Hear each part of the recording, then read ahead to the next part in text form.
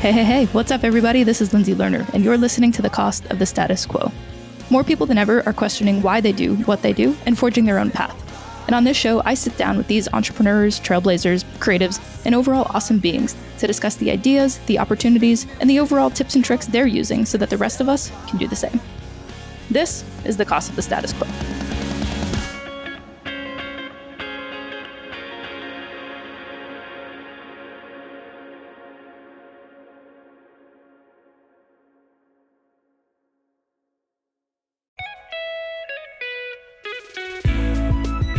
Elevate your sound game with Filtrate, the perfect upgrade for your recording or office space. Our producer Andrew has been pushing for a better recording environment. Say goodbye to basic egg crates and hello to stylish felt tiles that not only reduce 35% of ambient noise, but also show off your unique design sense. And the best part, these tiles are made from recycled bottles, making your recording space both stylish and eco-friendly.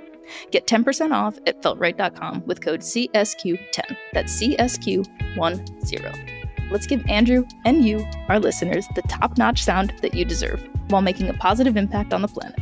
Share your creative Feltrate designs with us and join the sustainable sound revolution.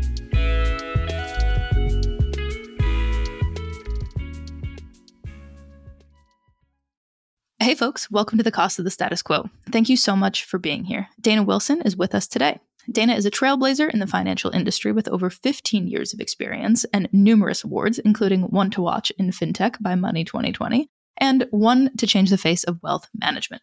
She's the founder and CEO of CHIP, short for Changing How Individuals Prosper, that connects Black and Latinx professionals with customers.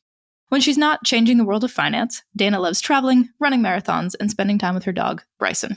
Get ready for an inspiring and informative episode. Listeners, you have really come through lately with all of your ratings and reviews. Please continue to do so. So take us back. Where did you grow up? So I grew up in Montclair, New Jersey, born and raised, I guess, Jersey girl, as people say. Proud one. I think some people are just like, there's there's always those things around being from Jersey, but I love it. Montclair was an incredible place to grow up. So I can't say I have any complaints about that part of it. It was just an amazing experience. I mean, I probably grew up around every type of person, walk of life. It was such a diverse experience, diverse town. Montclair was actually one of the most diverse towns in the country. I don't think it's necessarily like that anymore, but at one point I think it was considered that. So just to grow up in this environment, I think that definitely helped. Do you think that that impacted now how you view the world, since that was just so natural to you to be amongst so many different kinds of people? Yeah, absolutely. I definitely feel that way.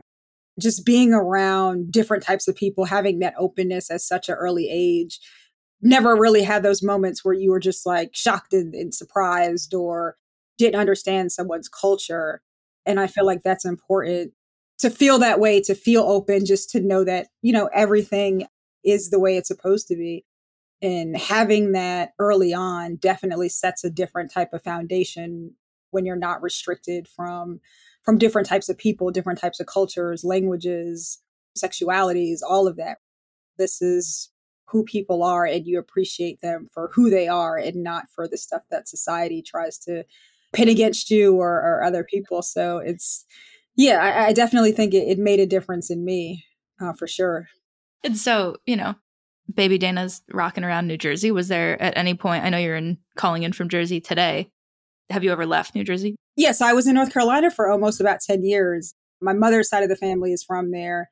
So I had that best of both worlds growing up, where I was, raised in Jersey, but also spent a ton of time in the South, and then ended up, go to school and then staying, but also recognized that, hey, I want to be back closer to New York and my family, and made that move back here.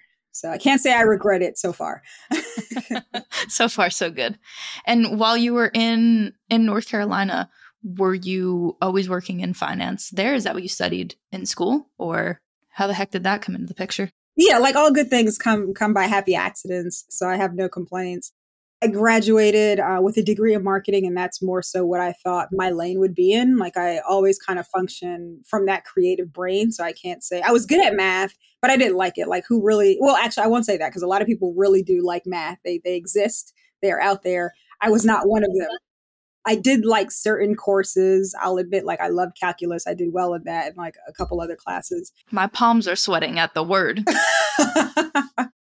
Yeah, but yeah, it was a lot. But I never really leaned fully into that analytical side, which is what I thought finance was in totality. But that's not necessarily the case, of course. Totally. I ended up getting a job at a bank, which was SunTrust Bank at the time, right after college, and I was just like, well, it's a job, and that was like the focus, right? You go to college, you get a job. It was one of those things. So, I was like, I'll take this for now. And then for now has spiraled into like 16 years later. But I love it. Every time I think about the way I've been able to utilize my marketing skill set and that creative skill set towards different avenues and arenas and sectors that I've been in the industry, it kind of paired very well and kind of giving me more of a full circle lens as opposed to feeling like, hey, I got to come in here and be super focused on numbers and that's all this industry is. It's so much more than that. Totally. And so on that, we've been having a lot of conversations on the show and at our in-person events as well around this idea of being a multi-hyphenate human being. So obviously you are not only badass in finance, but you also, do everything from run marathons, which I just learned today.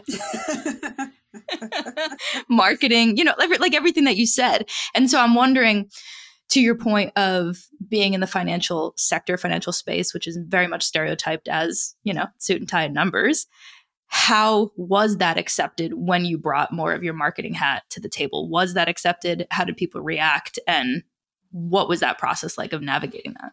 It was actually pretty well received. I mean, I think the thing that I had to get used to was just the very button up look, right? So I was in banking, and at that time it was literally black suit, blue suit. I think one time I popped out there with a little bit of a beige brown thing going on.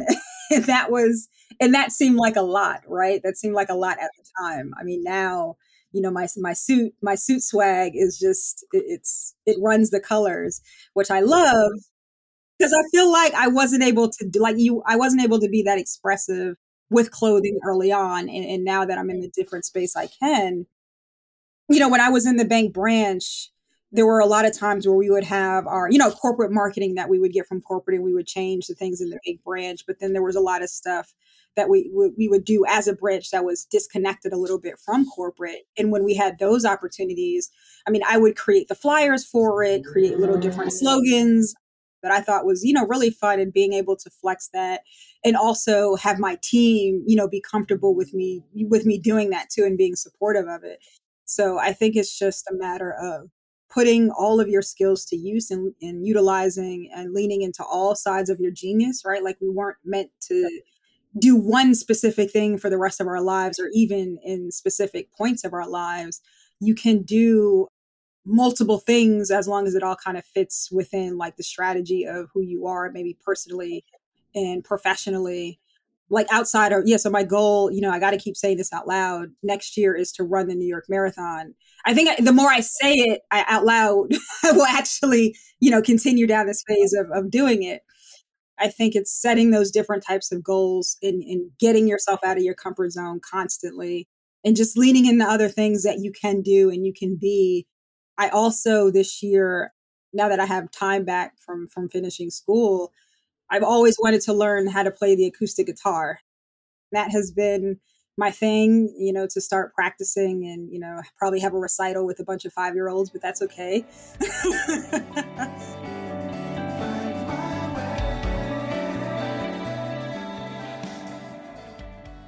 Could you share perhaps a personal story that inspired you to even pursue a career in the financial realm?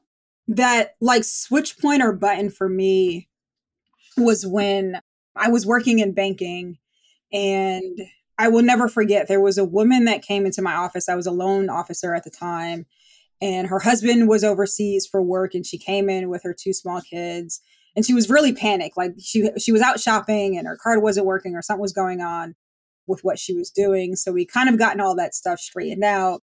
And I remember when she left my office, I had this moment of just being like, just frightened by the whole event that kind of took place, because it just seemed like in that instance, she didn't know what was going on. She wasn't sure of like all the types of accounts that they had, why, her card in this moment wasn't working, and was very reliant on, her husband, who she could not reach, right? It could have not just been something where she was out shopping. It could have been for some emergency, and, without necessarily having that communication as a family, as a partnership, she felt very alone and vulnerable in that moment. And the biggest thing I took away was just never, number one, never wanting to have myself be in that situation, or how, and from there it was like, well, how can I ensure and make sure that other women don't feel like that, don't feel that level of vulnerability financially, or just kind of in life general. I think that empowerment and understanding comes from sometimes the financial side of things. So for me, in that moment, I was like, this is exactly, what I want to do, how I want to help people, whether that's through education or being an advisor. And then I ran a rabbit hole back when Amazon only sold books, which I think people forgot about. Like that was the Are the you one sure? thing that they did very well when they started. And yeah, I literally got on Amazon and just kind of, ordered a bunch of books around like money and finance, and then made my way over to learning more about what it meant to be a financial advisor and this whole career path that I had never really heard about before. So, leaned into studying more about that, and then also just asking questions from those I saw within the bank. So I've been, in the startup realm space for the last, let's call it 10 years. And I was like, okay, all the books that I've ever been given. And I went through my bookshelf. I was like, and, no shade to middle-aged white men, but literally all of the books that I was ever gifted, given, told to read, or told to take instruction from were from that perspective. And I was like, that's great. I learned some facts. But as soon as I went to apply those, thinking back, I was like, why aren't these things working? Oh, Mm-hmm. Oh, their yeah. experience is nothing like mine. Oh, yeah. Yeah, those principles. I mean, a lot of the core principles, make sense for most people. But then, the applicable, like the stories and, how to kind of do it, and pulling it all through, it's like, it doesn't work for everyone, and everyone's situation is so different. So it's like trying to see yourself reflected in these books, even videos, and, people who were talking at the time, and honestly, still now. It's hard to see yourself getting to that point when no one in the room understands you, or looks like you, or wants you to be in the room in the first place. So still needed change happening, but thankfully, we're getting to a point where, we're pushing for that change. Exactly. And then could you walk me through what happened between all of these different jobs that you had at the bank and then now working on Chip and the huge impact that you're having across the financial sector?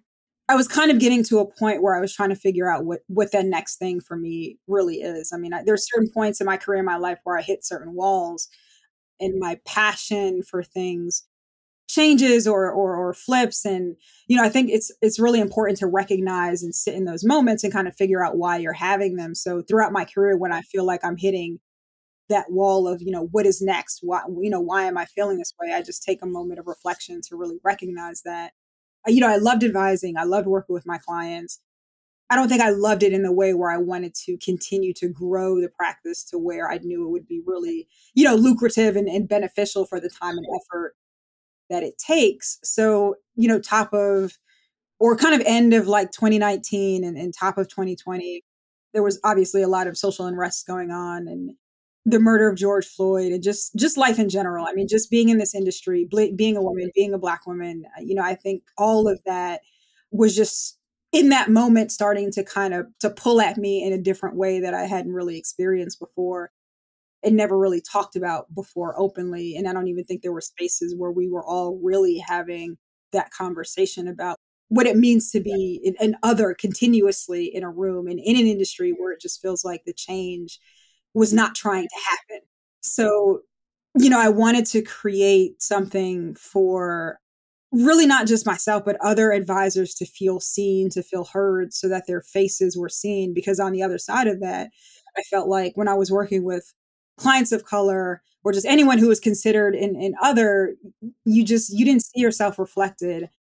And there were these conversations that were always happening in the background of like, oh my God, you exist as a Black woman, as a woman in this industry. And I'm like, that's not the normal reaction you should have when you see me. It should just be this, it should just be like, hey, this is an advisor. But it was just that constant that was happening. The conversations that they felt like they could have with me was very comforting, but it was also, hey, I wish you could have had this conversation before you met me or before we connected, so that maybe you might have felt more comfortable sharing more of your financial background. You might be further along when you felt like other people were ignoring you when you were in these spaces of trying to build your wealth. And I just felt like that should not exist, right? That people should not feel like that, whether or not you're in the industry or you're on the retail consumer side of the industry. So leaping into CHIP was really about, starting a directory, making it very visible. I wanted people to see the faces of these Black and brown individuals and know that there's room for you in this industry, and also just as a consumer for someone who might better understand your cultural values and norms. And then from there, there was just this internal feeling of this is it. Like, this is what I should be doing, leaning more into that. I just kept it going. This is the start to a really full scalable startup, and something that I knew I wanted to continue and dive deeper into and really see where this can go. And I felt like there was a big need for what was taking place in the industry, and then also where I was trying to go.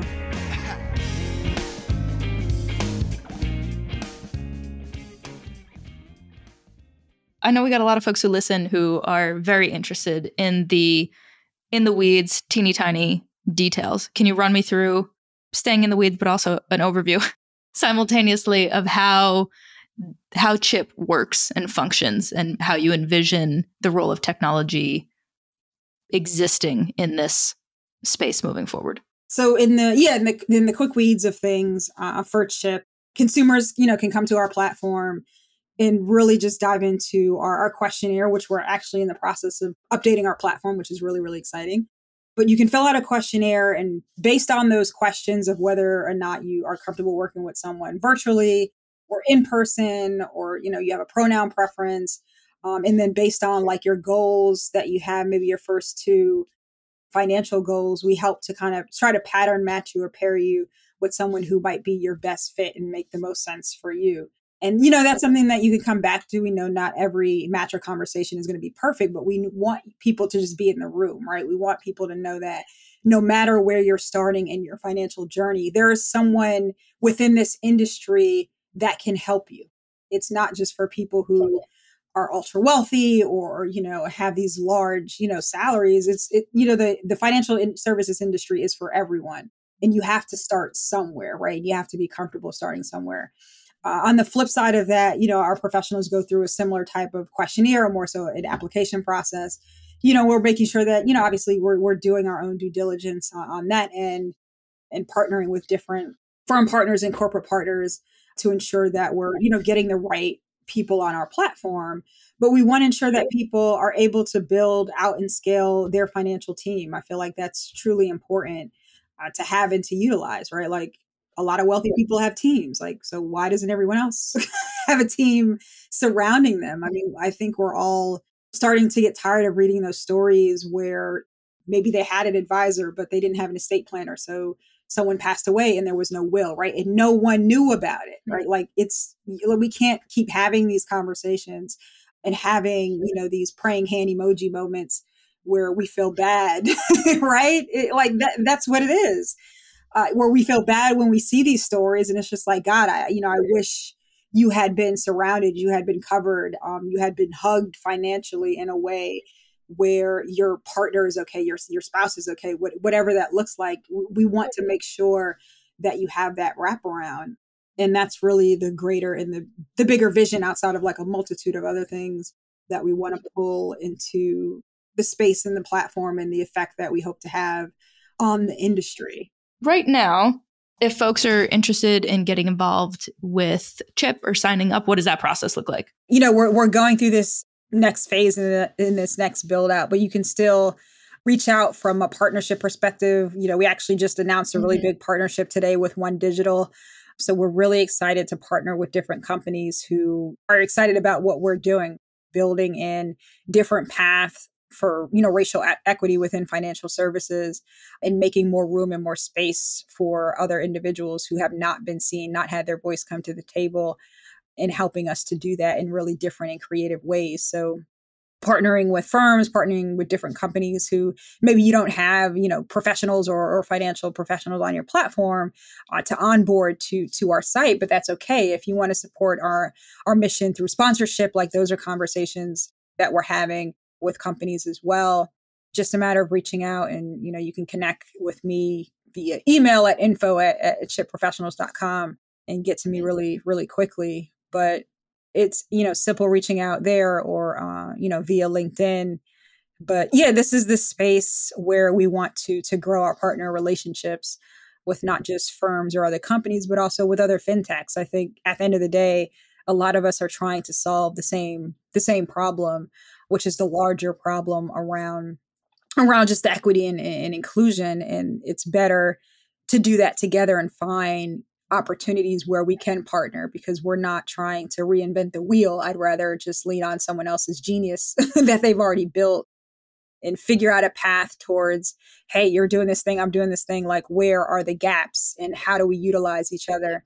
Because this is less of a space about competition and more of a space about collaboration. But as long as we all come in with that same mindset and understanding for the greater cause and what we're all trying to truly achieve, I think that makes for a better space in financial services, in fintech, and just in the greater ecosystem of what we can all build and be equally as successful together, as opposed to, trying to pin our companies against each other. Hey, that's why we get along. We share the same ethos, I think, and the same perspective in that. One question from that would be, from this perspective of diversity, equity, and inclusion, DEI, all the other, acronyms that have since come out yeah, around all of them. DEI. There's probably some I don't even know yet. Yeah, exactly. It's like there's a new one every single day. And so through that lens, rather, from what I know, and correct me if I'm wrong, but from what I understand, a majority of the financial institutions and financial structures that have been created have created the systemic problems that we're all now struggling with, especially when it comes to Black and brown folks. Like, everything has been created to systemically basically just marginalized all other groups. So how, to your point about collaborating and working together, how do you convince people in this capitalistic westernized world that we're living in right now? How do you convince people to believe in that mission and continue to move forward in that way when it might not be the most, financially advantageous? Oh yeah, you don't.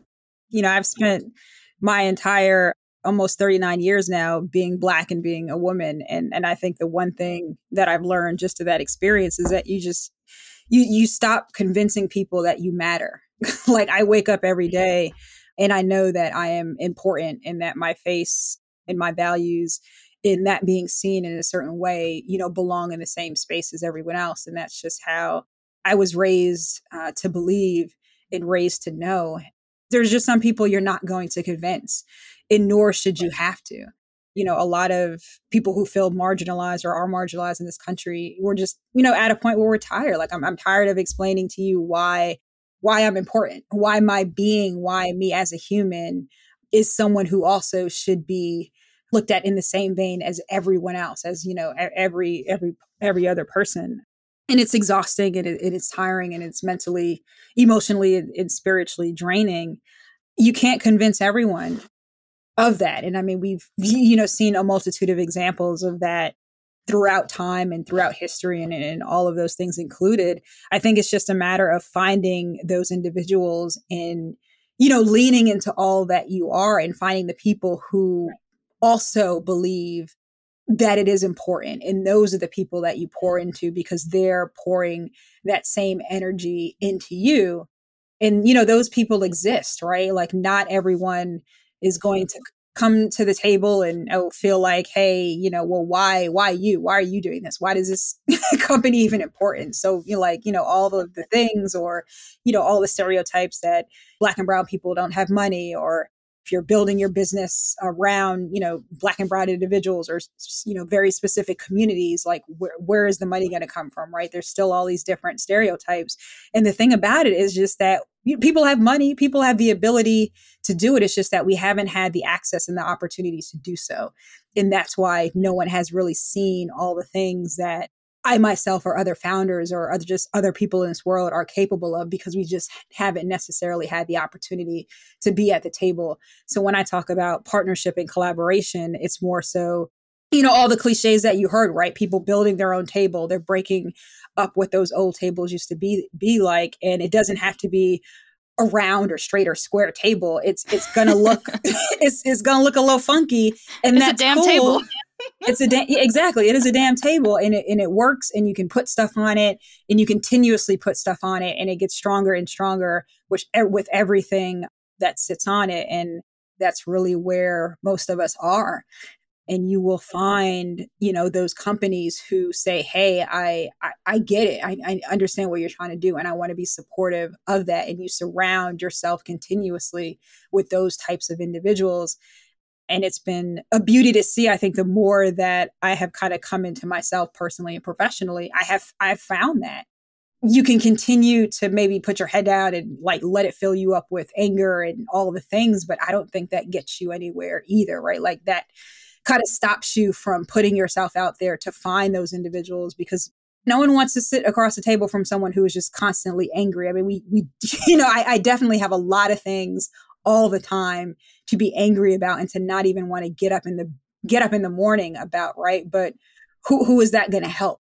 Who is Angry Dana going to help? Angry Dana can't do anything, right? But be angry. So you have to find yourself in these places where you see hope, you see change.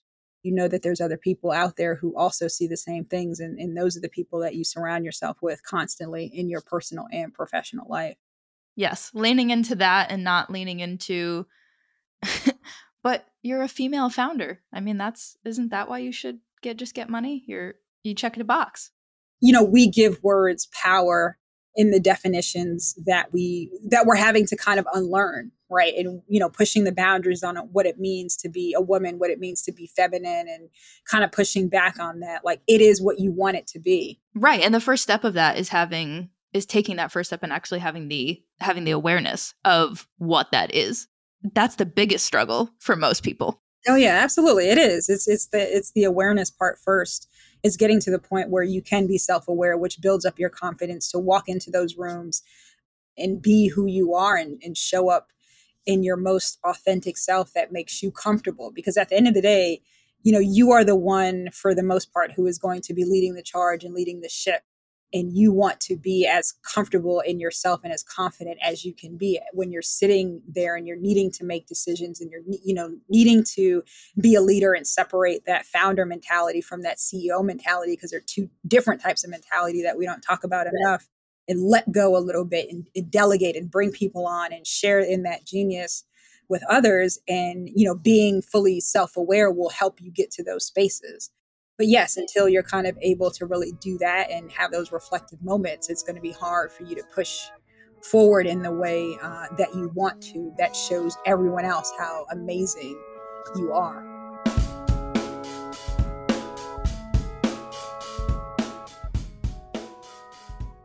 And do you have any practices that you incorporate, whether it's day to day, week to week, year by year, that assist you in that personal growth?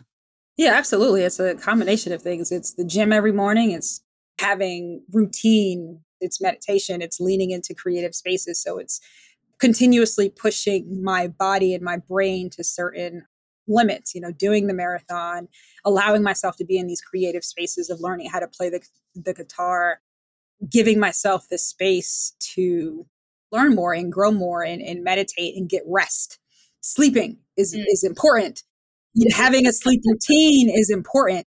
Some nights I like to get in the bed at like 9:30, 10 o'clock if I can. And I know that sounds like crazy, but if you have productive days, there are times that you're able to do that, or just taking a nap if you need to during the day and stepping away, that does wonders to your restart. Even if it's not you taking a full nap, some days it's not realistic for me, but If I find myself like I'm stuck in front of my computer, I can't focus, it's just like, hey, let's step away for a half an hour. Maybe you just need to sit quietly, or maybe you just need to put a random show on and then come back to it. But it's recognizing in those moments, it's therapy.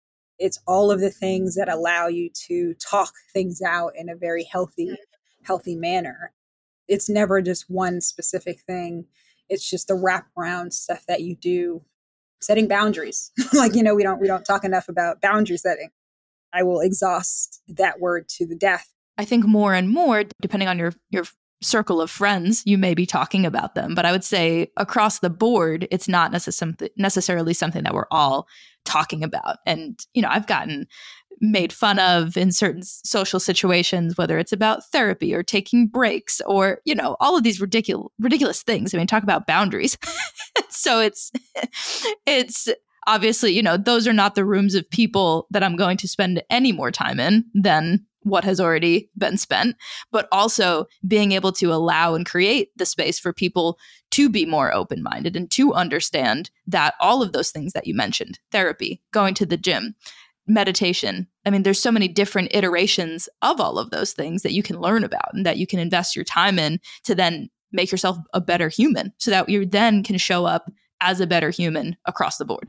And I'm like, the people who make fun are the ones who secretly wish they can do all the things. That's why they make fun. And they haven't truly allowed themselves to tap into their full selves, because some people don't really want the mirror held up to them. But that's a whole nother conversation and probably a podcast episode. I mean, you can make fun of me all day. I will take a nap in a second. I also will carry around my vitamin pill pack. So call me what you want to, but if it's not broke, don't. Could you elaborate and share a challenge or perhaps many challenges that you've faced that may be tied to the same thing around?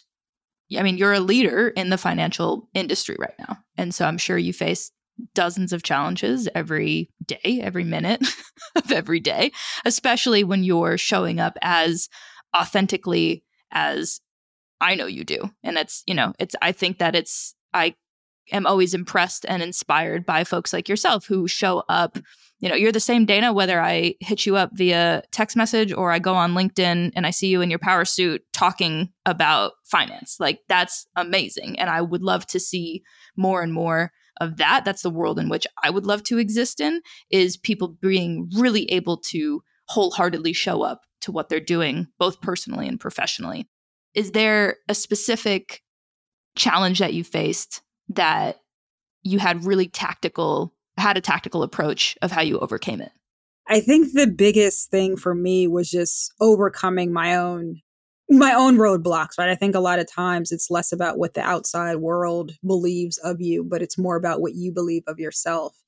And, I was always scared of failure, and I had to work through, and this was years ago, working through what I thought failure was and what it meant for me to fail. And I remember I read a book called The Fear of Failure, and it just kind of changed my perspective around words and how I define things.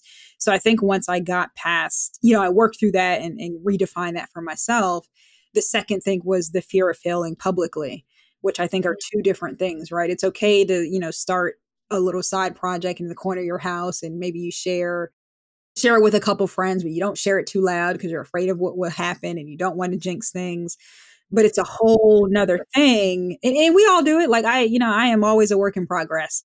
It's a totally different animal when you throw something into the world, and you throw something into the world in a way where everyone sees it.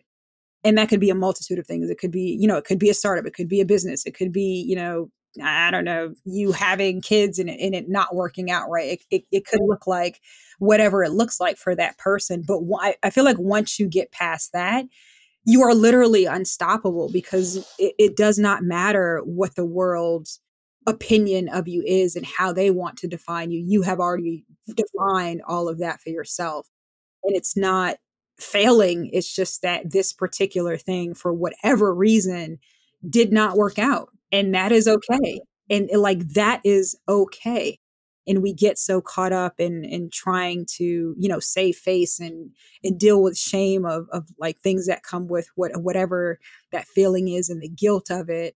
and maybe the time wasted and all these things that we kind of put on ourselves and on our minds and our hearts that makes us, get to a point where we are stressed and we are not sleeping, right? It spirals into all these different places of even, depression and all of that. But I think once we truly start to take control as best as we can of those moments and being able to just put what you believe your genius is or something personal into the world that makes you very vulnerable, you are actually taking so much power back that you didn't even realize that you had inside of you. And with, the more and more you do that, you're able to build more confidence. And with that confidence comes the ability to try more things and to continue to put yourself out there in a way that you probably wouldn't have. Wholeheartedly agree. I know I had my first business when I was still in college when I started it. And I was so naive and quite frankly, ignorant. And I got so far. People are like, what are you doing? I'm like, what do you mean? This is great.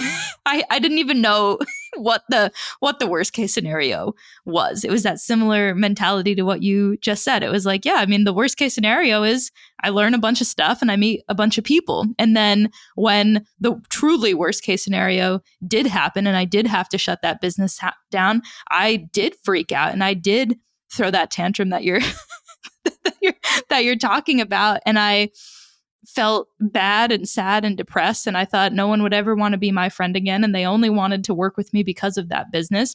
And then I think the most inspiring part about it was the fact that even without the business, they just liked me and they still wanted to work together. And they said, hey, whatever you're doing next, count me in. You have more champions than you know. And I think I've had to come to a place of that too, where you think that, oh, well, if this doesn't work out or if something doesn't work out, then everyone's just going to leave you and they're going to think you're stupid. Absolutely not.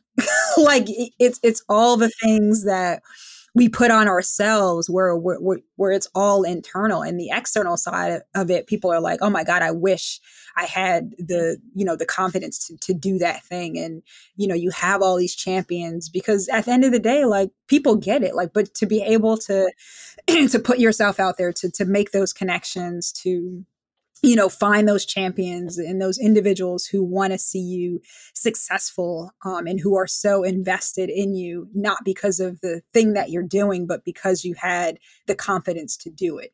It's never the thing. It's the stuff before it. It's that gravitas that we all need to adopt in ourselves.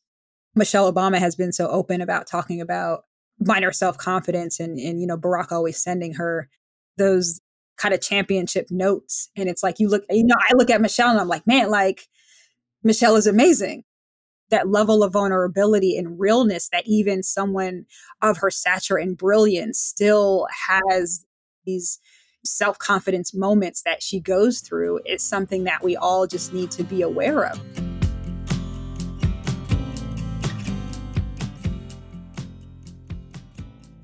We do ask every awesome human who comes on the show 2 questions, and they are, what is the worst piece of advice that you've ever gotten?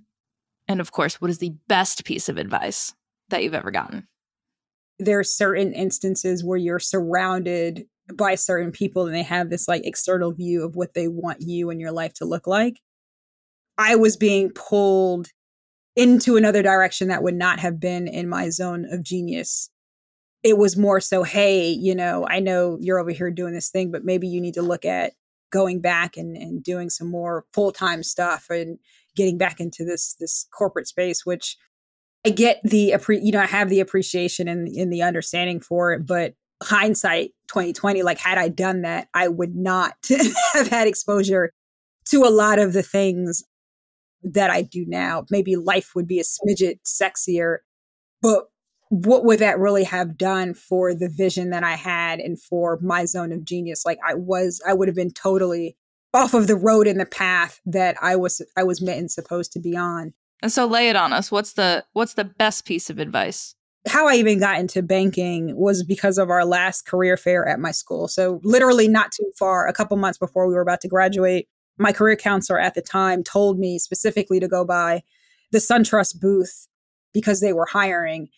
And I had looked at her and I'm like, why do you want me to do that? Because we literally just had this entire conversation about how I wanted to go into either like marketing or advertising or I was really interested in pharmaceutical sales because I was in North Carolina. And at that time, like that was the big thing to go into. And I really wanted to work at GlaxoSmithKline. I was in the Research Triangle Park area of North Carolina, which was booming in pharmaceuticals. Those were kind of where my mind was. But her advice to go over there and drop off my resume was probably the best advice. And it wasn't just the act of dropping off my resume because they were hiring. It was about giving me the opportunity to be open to an industry that I had not even had in my mind, right? Like, had I not done that, I don't know what career path I would be on. I definitely wouldn't probably have landed in the way of getting to this point and getting to where I would have been. But it was the openness of saying, hey, why don't you try that and just see? And I think just that little push and curiosity in me led me to do it. The act of actually dropping off my resume, them calling and me accepting the position, and then me continuously being open and curious throughout my journey in this industry. So I think without that piece of just very direct advice, but behind the direct advice, it was just kind of like be open to other possibilities. We could all use some more of that. Yeah, absolutely. You never know. You never want to say, hey, that's not for me, because you don't know what's for you in some moments. Exactly. Well, thank you so much for sharing your stories today and your adventures and the ups and downs and everything in between. And I can't wait to share this with everyone else. Yeah, no, thanks for having me. I appreciate you. I appreciate what you're doing and all the opportunities that come my way. I do not take them for granted, and always happy to come back and do more of these conversations.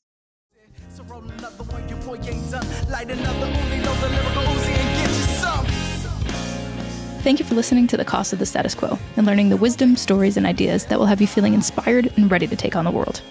If you've enjoyed this, please remember to share, rate, and review. It means the world to me and the team putting it all together. If you're looking for more information, you can find us at costofthestatusquo.com or on Instagram at costofthestatusquo. If you've got any questions or curiosity about me, you can find me at lindseylerner.com. That's LindseyLerner.com or on Instagram at Lindsey Lerner. Thanks again for listening. Hope you have an awesome day.